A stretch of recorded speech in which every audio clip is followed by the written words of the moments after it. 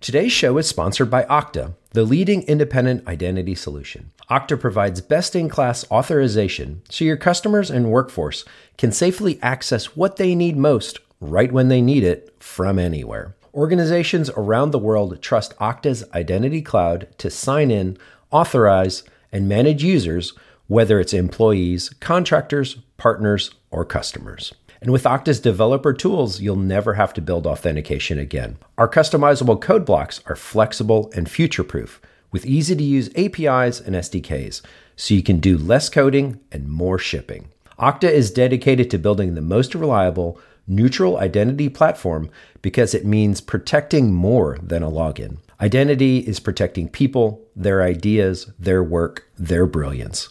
It's protecting your future with confidence. Learn more at okta.com. That's OKTA.com.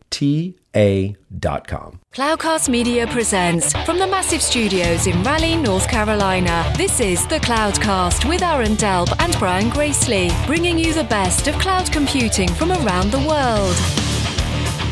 Good morning, good evening, wherever you are, and welcome back to the Cloudcast. We are coming to you live from the massive Cloudcast studios here in Raleigh, North Carolina.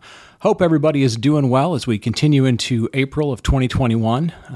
If my voice sounds a little bit hoarse, it's because this could be called the pollen cast. If you're living here in the southern part of the United States, it is pollen central. It's basically like a giant yellow fog. Happens every time about this time of year, and it affects me like nobody's business. So I'm just trying to get through the show without sneezing, without coughing. So hopefully we can do that. Let's jump right into Cloud News of the Week so we can avoid some of that coughing and sneezing. Kind of an odd week. Lots of news, but not the normal kind that we tend to have, which is, acquisitions and funding and other things like that, mergers. This week was a lot of just sort of random stuff. First up is the U.S. Supreme Court ruled in favor of Google in their case, longstanding case, with Oracle. Oracle had brought charges that Google had violated Java copyright APIs, and the U.S. Supreme Court ruled that that was not the case, that Google was well within their right to re-implement an API that was, I guess they deemed open source. So I'm not a lawyer. I'm not going to kind of try and explain what happened, but basically Google won, Oracle lost, and that's that. So next thing on the list was Azure, who had an outage of some of their major services, some of the live services, Xbox and so forth last week, came out with their postmortem. Folks are getting better at their postmortems when their cloud goes down. This one was DNS. It's always DNS. So, it's sort of like Groundhog's Day. It's always DNS or it's always the network, and in this case, it was DNS. Intel had a launch of their Ice Lake platform, their new chipset platform, 10 nanometer, going to improve performance 20%. So for those of you that like to follow hardware, I know there's been some news about Intel, both sort of positive and negative, new CEO, make big investments they're making. Also, we've covered a little bit of the ARM stuff. We will be covering some of the new Intel stuff coming up pretty soon, so look forward to that. We'll dig into that a little bit more. I know some of you love the software and some of you love the hardware, so we will be digging into that space as well, kind of looking at where Intel's going. And then finally, we do a thing on Sundays we've done a few times, sort of lessons learned from some technologies that were big and sort of hot at one point in time, and then sort of faded away, and we've done some lessons learned. I don't know that we'll do a lessons learned from this one, although we may include it as part of something. The Mesos project, which was came out of, I can't believe it came out of Berkeley. I think it also came out of Twitter.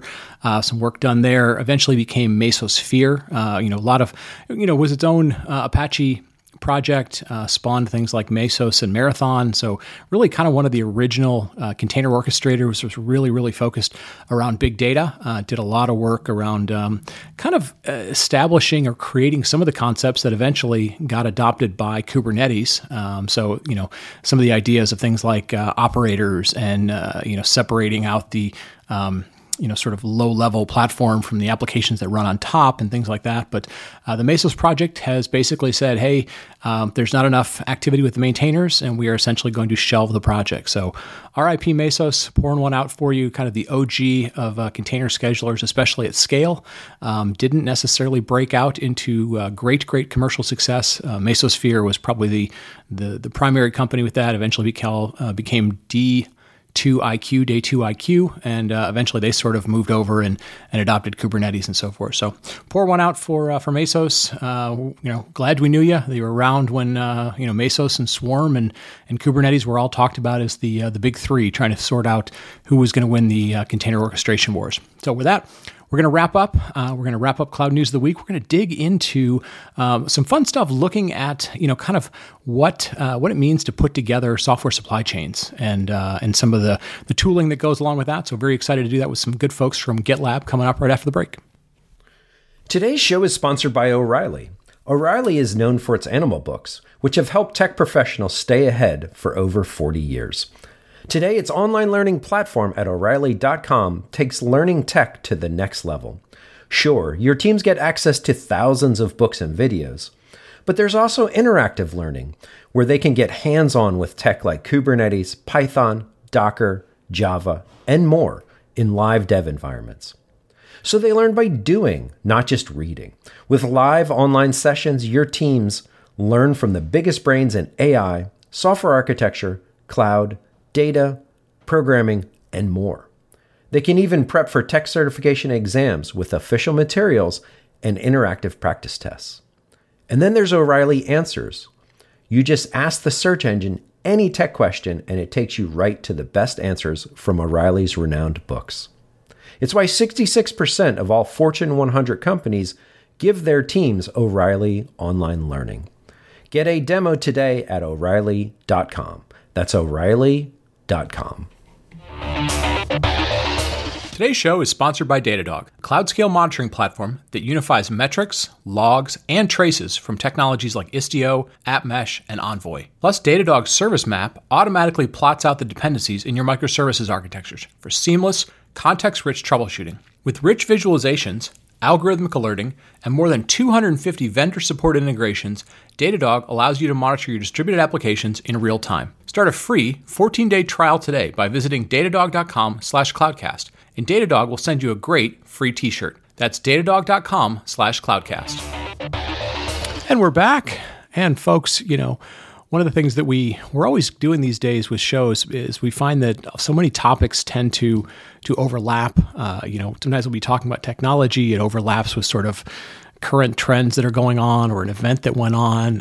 Sometimes it's DevOps and security. And so we blend things like DevSecOps and other stuff together. And, these days, more and more we're hearing about kind of how not only we build software and CI and CD, but, more so we're talking about software supply chains and kind of all the things that go into not only where does your raw material come from in terms of software, but how do we integrate third-party pieces of it? How do we know what's good, what's bad, and ultimately, how do we get this stuff into production? And that's a complicated thing. It's a complicated set of machines, systems, processes, people, and so forth. And we've never really dug into it kind of in that breadth and depth. And so we thought we'd really kind of, bring on someone to help us have a good perspective on all the things that need to go on to make that happen and do it successfully. So very, very excited to have with us today, Brendan O'Leary, who is not only part of the CNCF board for technology, but also senior developer evangelist at GitLab. So Brendan, welcome to the show. Great to have you. Brian, thanks so much for having me. Really happy to be here and get to chat about all these really important topics today. So thanks for having me. Yeah. So, I mentioned software supply chains in the opening. That's obviously been in the news quite a bit. People have heard about like the SolarWinds hack, and we'll get into that stuff. But before we dive into that, tell us a bit about your background. You have covered and worked on a lot of different things, but give folks some of your background and then what ultimately brought you to be in, kind of passionate about this developer productivity space. Sure. Yeah. Thanks. And yeah, I've spent most of my career in software. I kind of started in, your traditional IT when I was younger and break fix and all that good stuff, server maintenance. But got into software pretty early. I spent a long part of my career in actually medical software, which is like kind of an interesting vertical when it comes to software. You kind of have to be right. Like you don't get to be wrong in that space. We were specifically looking at radiology and women's imaging. So we were working with breast cancer detection and all of that. So it was, pretty high stakes kind of software environment. And then I swung the other way. That's still high stakes, and I worked for a government contractor to the U.S. Department of Defense for some time, and got to see kind of the scale of a massive enterprise, one of the largest enterprises on the planet, try to deploy and be consistent about deploying software. That was really interesting, and kind of my whole career I'd spent in engineering management and product management, and I'd always been thinking about developer productivity and what it meant. The story that I tell here is when I was at that healthcare software company, I was walking from the CEO's office back to my office, and down that hall, the server room's on the way, and the server room door was open, which is like never a good sign. Like the server room door is propped open. And in there, as I look to my left, is one of my most senior developers, and he has a server on his lap with a screwdriver in it. And that server happened to be the Redmine server, for those that remember Redmine. And, that's where all the issues were stored that we were working on. And it went down and he didn't know what to do next. So he started fixing the server. And that's when I kind of realized that developer tooling is something we kind of were taking for granted up until that point. But is really critical, because what I wanted him to be doing was spending time on, our, cancer software, not on a screwdriver and a server. And so that got me really interested in that space. And I got lucky enough to then join GitLab, who, we think about that all the time, developer productivity, how, DevOps teams can really work to deploy better software faster. And so I've been really privileged for the past 3 years to work at GitLab, where I get to think about this all the time and see people do it across every industry. So it's really been great. Yeah, no, that's very, very cool. It's everybody who's been around this industry for a little while has one of those stories where you see the thing where you're like, oh my God, that how did that happen? Mine was years ago. I worked at Cisco. We had this huge lab that we all used for testing stuff out and recreations. And one morning we all walked in on a Monday and all the cables were unplugged. And the story was basically somebody was in there on a Sunday. They were trying to recreate something. They couldn't get it to work. And then they couldn't figure out which cable was which. And they just started pulling them all out. And you're just like, I don't know how we would ever Yep. But yeah, it's the stuff that you could never imagine sometimes happens like that. So we live in an interesting industry. Let's talk about sort of, I'll call it the sort of the state of developer productivity in 2021. Like, you get a chance to talk to a lot of developers. You also get a chance to see kind of the systems that they have to work with, both good and bad. What do you see that people tend to do well these days? Like sort of how have they evolved things that work well? And then what are still the biggest bottlenecks that they run into? Sure. Yeah, no, that's a great question. I think really, Brian, where we've gone as an industry is we've gotten a lot better about that. And I think that, back when I tell that screwdriver story, right? Like we had a Redmine server, we had an SVN server, we had some SVN, some Git, and we had a whole bunch of other, tools that we were using. And again, we were maintaining those tools and spending a lot of undifferentiated time from our developer teams really on doing that. And I think over the last, 10, maybe plus years, right, since we've had this kind of concept of DevOps, we've seen folks start to think about, the DevOps platform as a whole, right? It's not just an individual tool that does this one thing and it's completely separate from everything else. We've either seen, large enterprises spend time and effort in making their own DevOps platform out of those various tools. But at the same time, in the DevOps tools industry, we've seen consolidation where those tools are becoming one, right? And obviously that's kind of GitLab's take on the world, right? This single application across the entire DevOps lifecycle. Because there's a lot of benefits to that. Like we want to really realize the promise of DevOps in, hey, this means everyone needs to be working together from the same, sheet of music, if you will. Right. And so I think that move towards DevOps platform has been something that has been rather universal. Again, at large enterprises, that often takes the shape of like a tools team who is dedicated to building a platform that everyone else can use. And in small organizations, and then increasingly in larger organizations, we're seeing, a lot of that be farmed out as there's consolidation in industry. And I think the second part of your question was, well, what are we not good at? I think, when it comes to integrating security into that same thing, That's what's still really lacking, right? It's like 10 years ago, it was, well, maybe we have CI/CD integrated. I don't know. Right nowadays, that's kind of table stakes, right? You've got to have the CI/CD integrated with your code base and have that kind of seamless. And again, not everybody has it, but I think everybody knows they need it. And most folks do have it probably. But when it comes to bringing security into that same process, I think there's still a lot of opportunity to be had. Yeah, I would agree. Security is kind of that funny thing that you're never really sure if, and it always depends from company to company. Like, is it viewed as more of an application thing? Is it viewed as more of a platform thing? And kind of depending on where the perspective is on that, it kind of dictates whether or not you get good hygiene or sort of this throw it over the wall, include them at the end type of thing. So yeah, I would completely agree with that. The other thing you mentioned I thought was really interesting was, your focus is on application teams. I think application teams have this sort of natural bias to be like, how do I get rid of work that slows me down, right? Like it's kind of an inherent thing that they are constantly thinking about. And so, the GitLab platform, which is, brings together a bunch of capabilities that again are about, how do you take all this, cruft, if you will, that gets in the way of developers. And it's weird that we don't always see that necessarily like on lower level platforms. Like we still see lots of people that are trying to build their own Kubernetes platform, and the operations teams love the idea of like, hey, look at all these things I can put on my resume. It is very interesting to see the difference in mindset between app dev people and the way they value time and the operations teams and how they value time. Yeah, no, I think that's a really good point. And what, I think as enterprises and business leaders try to capture both, the energy that's in both of those mentalities, it's important. Like cycle time in my mind is the time to optimize for, right? Like the time that we can get something from being an idea to market. That's the competitive advantage, right?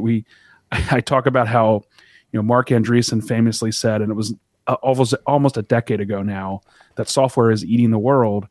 I think software's eaten the world, right? And your competitiveness is going to depend on your ability to deliver software faster. Like it just is. It doesn't matter what industry you're in. Some maybe were changing faster than others. Well, then we have a global pandemic, and it's like everybody has to have an answer.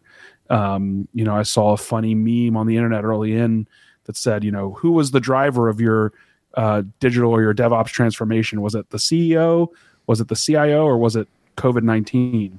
I think we've really seen businesses have to pivot and be able to deliver better software faster in order to like compete in their industry, even if it's not a software industry. Yeah, no, I would completely agree.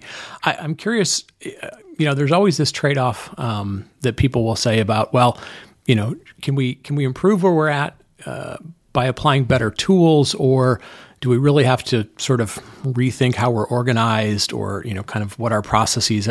The answer is always somewhere in between there. But have you found kind of one approach versus the other kind of tail wags the dog, or kind of one drags the other in better, or do you find we're still sort of not exactly sure if like the best way to fix this? Do we do it with technology? Do we do it with people, or is it 60-40, 70-30? How do you tend to see success in the market look like?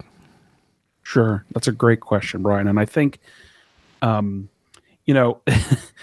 probably my CMO would want me to say, well, it's a tool, and you just go buy GitLab and it's all solved, right? But I mean, if we're being honest with each other, I think that's a 30% right part of the problem. Like, sure, your tools can greatly enable your ability to do this, bringing software to market faster. They can also greatly inhibit it, right? If you're spending a lot of cycles on those tools. But in the end, I think it's really a context switch of what are we optimizing for, right? And are we optimizing for each stage in the DevOps lifecycle? Like if I'm in security, I want to optimize for that stage. If I'm in operations, I want to optimize for that stage. And if I'm a developer, I want to optimize for my stage, right? That's this kind of not only disparate set of tools, but disparate set of, like you were saying, goals and what are the ways we measure success. I think the most critical part is having senior leadership very focused on, the criteria for success being ship better software faster.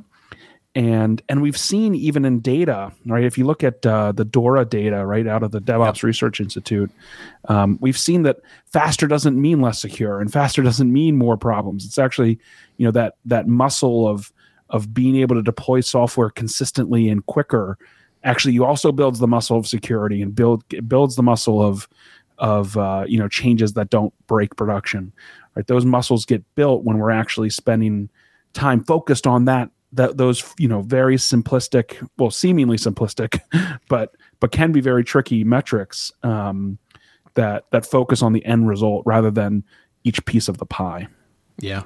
The DORA stuff is always really interesting. Obviously, Jez and Nicole do an awesome job with that stuff, but it's always an interesting report because I've always found it is the thing that if you really dive into it and you really understand it, it makes a ton of sense. And at the surface level, it always seems like the most counterintuitive thing that you've, to what the muscles that you built up, right? Like you said, more changes it creates better security. Going faster creates better flow. And it's a hard thing to kind of get past people if they're not willing to dive into it a little bit. For sure. And I think it's, digging past the data to the more qualitative side, I don't think it's just necessarily, that one-to-one relationship. I think it's the attitude that causes each of those things come from the same attitude and the same focus on cycle time, the same focus on differentiated work, right? We want our teams doing differentiated work that benefits our customers, not undifferentiated heavy lifting that could be done everywhere. I think it's that focus, right? I don't think, if you just start deploying more often, you magically get security. Right. But I think if you focus on improving the process, right? I mean, this is something that we would have learned from manufacturing for years and years, right? We're going to focus on improving the process as a whole, and that's going to increase quality on, rolling off the end of the assembly line. And not that I think of software as an assembly line, but I think there's lessons to be learned there for sure. And I think that if you have to move faster, you then necessarily have to integrate security directly in, right? The story I tell from my time in government contracting was, super critical end user, right? This was, we were developing software for U.S. Special Operations Command, intelligence software. And so we do this in this massive, 8-week product increments, right? Because we had all these teams involved, of course, contractors everywhere.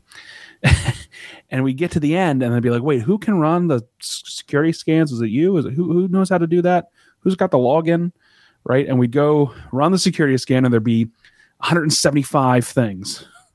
And then we'd have this choice, for lack of a better analogy, a Sophie's choice of, do we deploy what the customer needs, knowing these things, or do we hold up another X, who knows, number of weeks to fix everything. Whereas each one of those things, if it came up when the developer was making the change, it could have been really obvious then to say, oh, you know what? I'm not doing this the right way. You're right. Let me fix it. Or, oh, this is definitely a false positive because X, Y, and Z, because we're in that mindset, right? We as developers, I'm a developer, amateur developer by choice, I would say. And when you're in that flow and you understand, you have the mental load of understanding how everything's interconnected and you're working on the specific section of code, that's when you want to hear about, hey, there might be an issue with this security thing, because that's when you can make a really smart decision about it or have a smart discussion with the security team about it. Versus if it's 3 weeks later, the developer's going to say, I don't think it's anything. I think it's a false positive. And the security person's going to say, oh, no, I'm really worried about this because X, Y, and Z.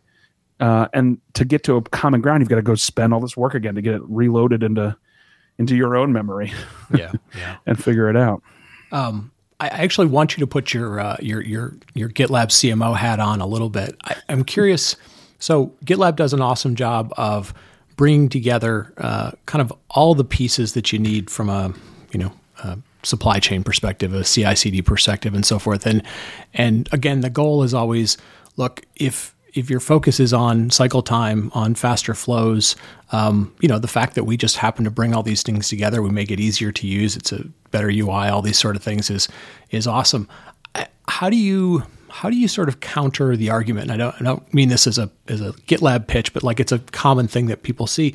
How do you sort of counter the argument where there's that loud voice in the room that goes, yeah, but what about my tool? Or I can't use this thing. Like, do you find that's something that you sort of counter with, well, let me show you a different way of thinking about it? Do you counter it with sort of numbers and statistics of like, hey, this is going to make you this much faster? Like, what are some of the ways? Because everybody runs into these situations where you're like, boy, I think we have this sort of better mousetrap, but there's this one squeaky wheel. Like how do you find sort of counter that to get people back to going, you're getting more value out of this than this one-off problem that you're bringing up?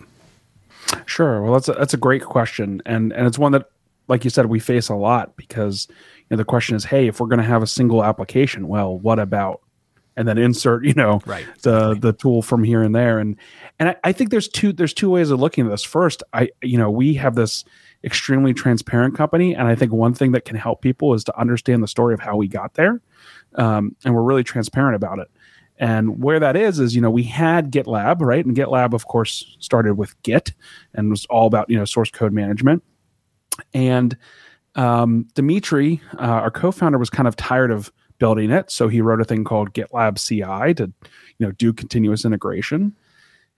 And it was a separate application and it was written in Ruby and it was great. It did what it needed to do for GitLab.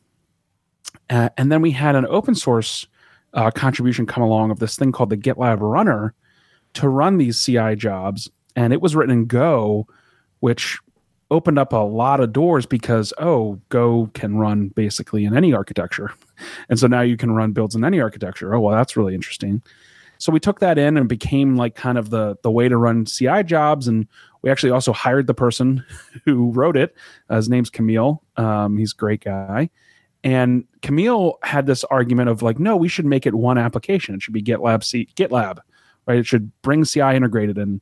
And Sid, our CEO, and Dimitri said, well, you're wrong because Unix philosophy, many sharp tools, like they're as integrated as they can be. The APIs are, perfectly in sync. Like, no. And Camille was really persistent and we ended up doing it. And what we found then were all these emergent benefits, right? Like, I think there's a lot of, kind of general benefits that you can say like, oh, okay, I've got, one tool, I've got less things to deal with. But, this huge emergent benefit of having a single source of truth, having everyone really on the same sheet of music, having really somewhere that non-engineers can get involved and see the developer process, having really some place that centralizes, the security, not only of your application, but of like, what are all the permissions, right? Who has permissions to what, all right? And that's a huge sprawl problem, especially at a large enterprise with many tools.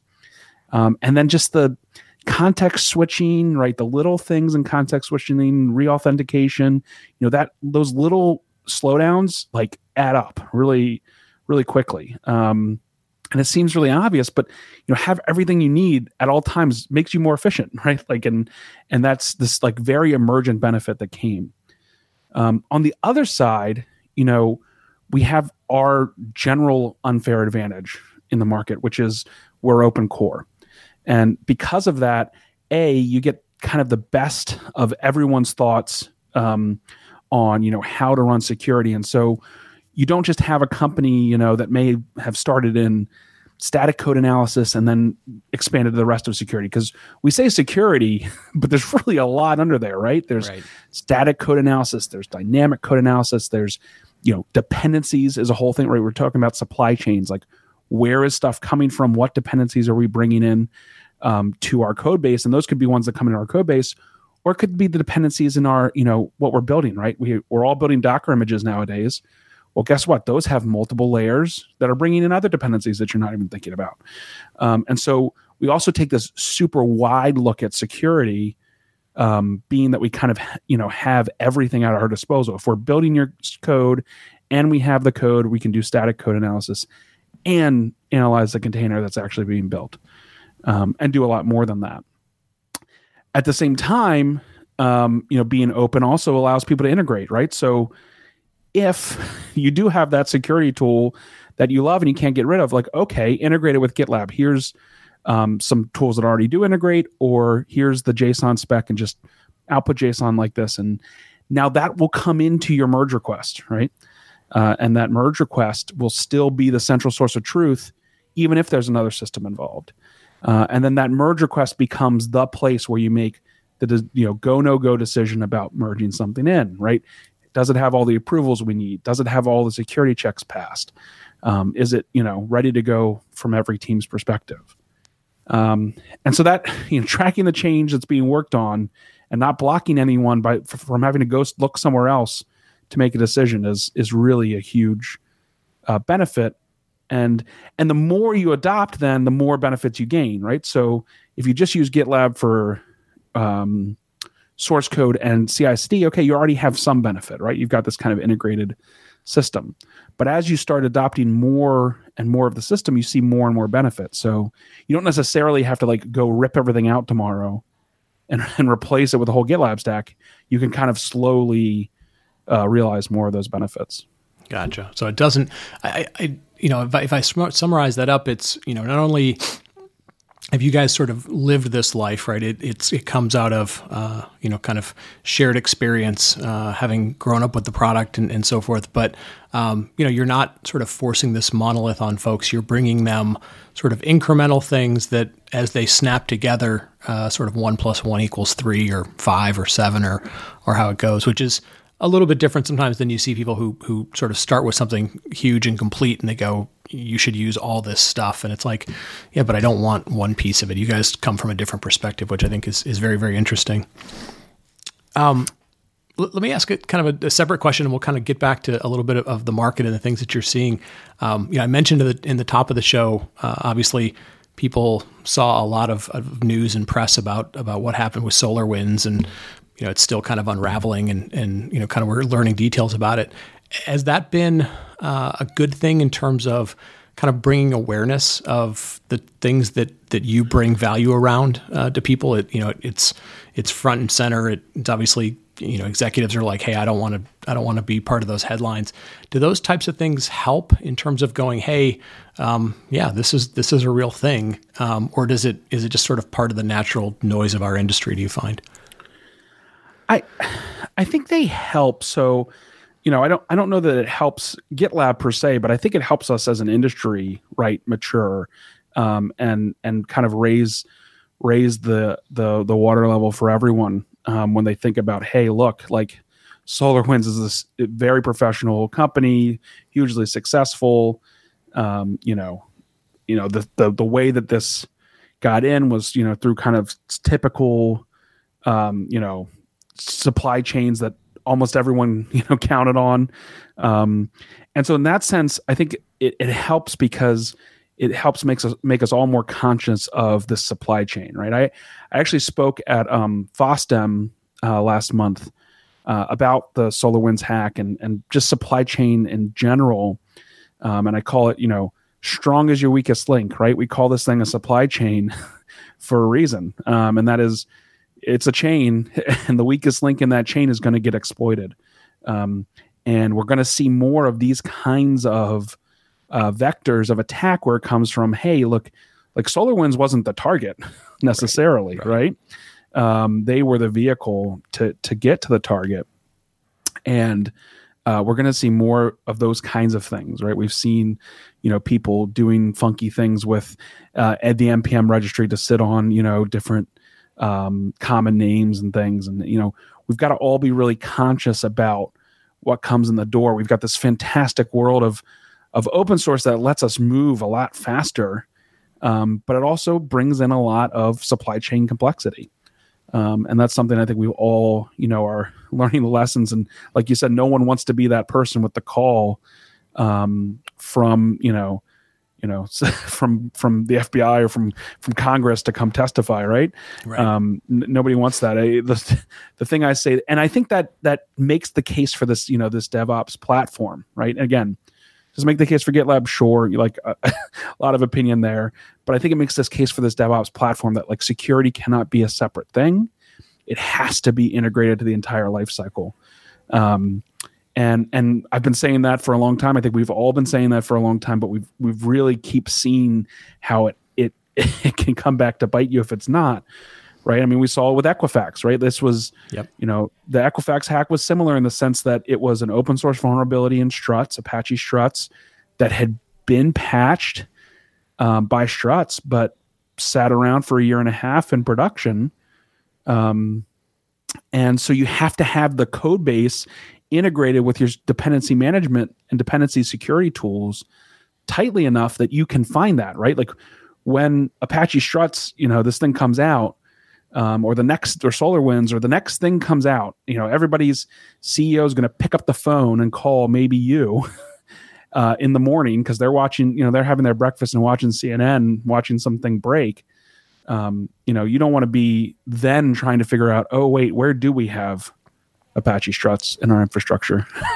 Right? What you want is an integrated tool where you've already read your email before that phone call that says, hey, these are 3 repositories that, have Apache Struts in them. And there was a patch released overnight.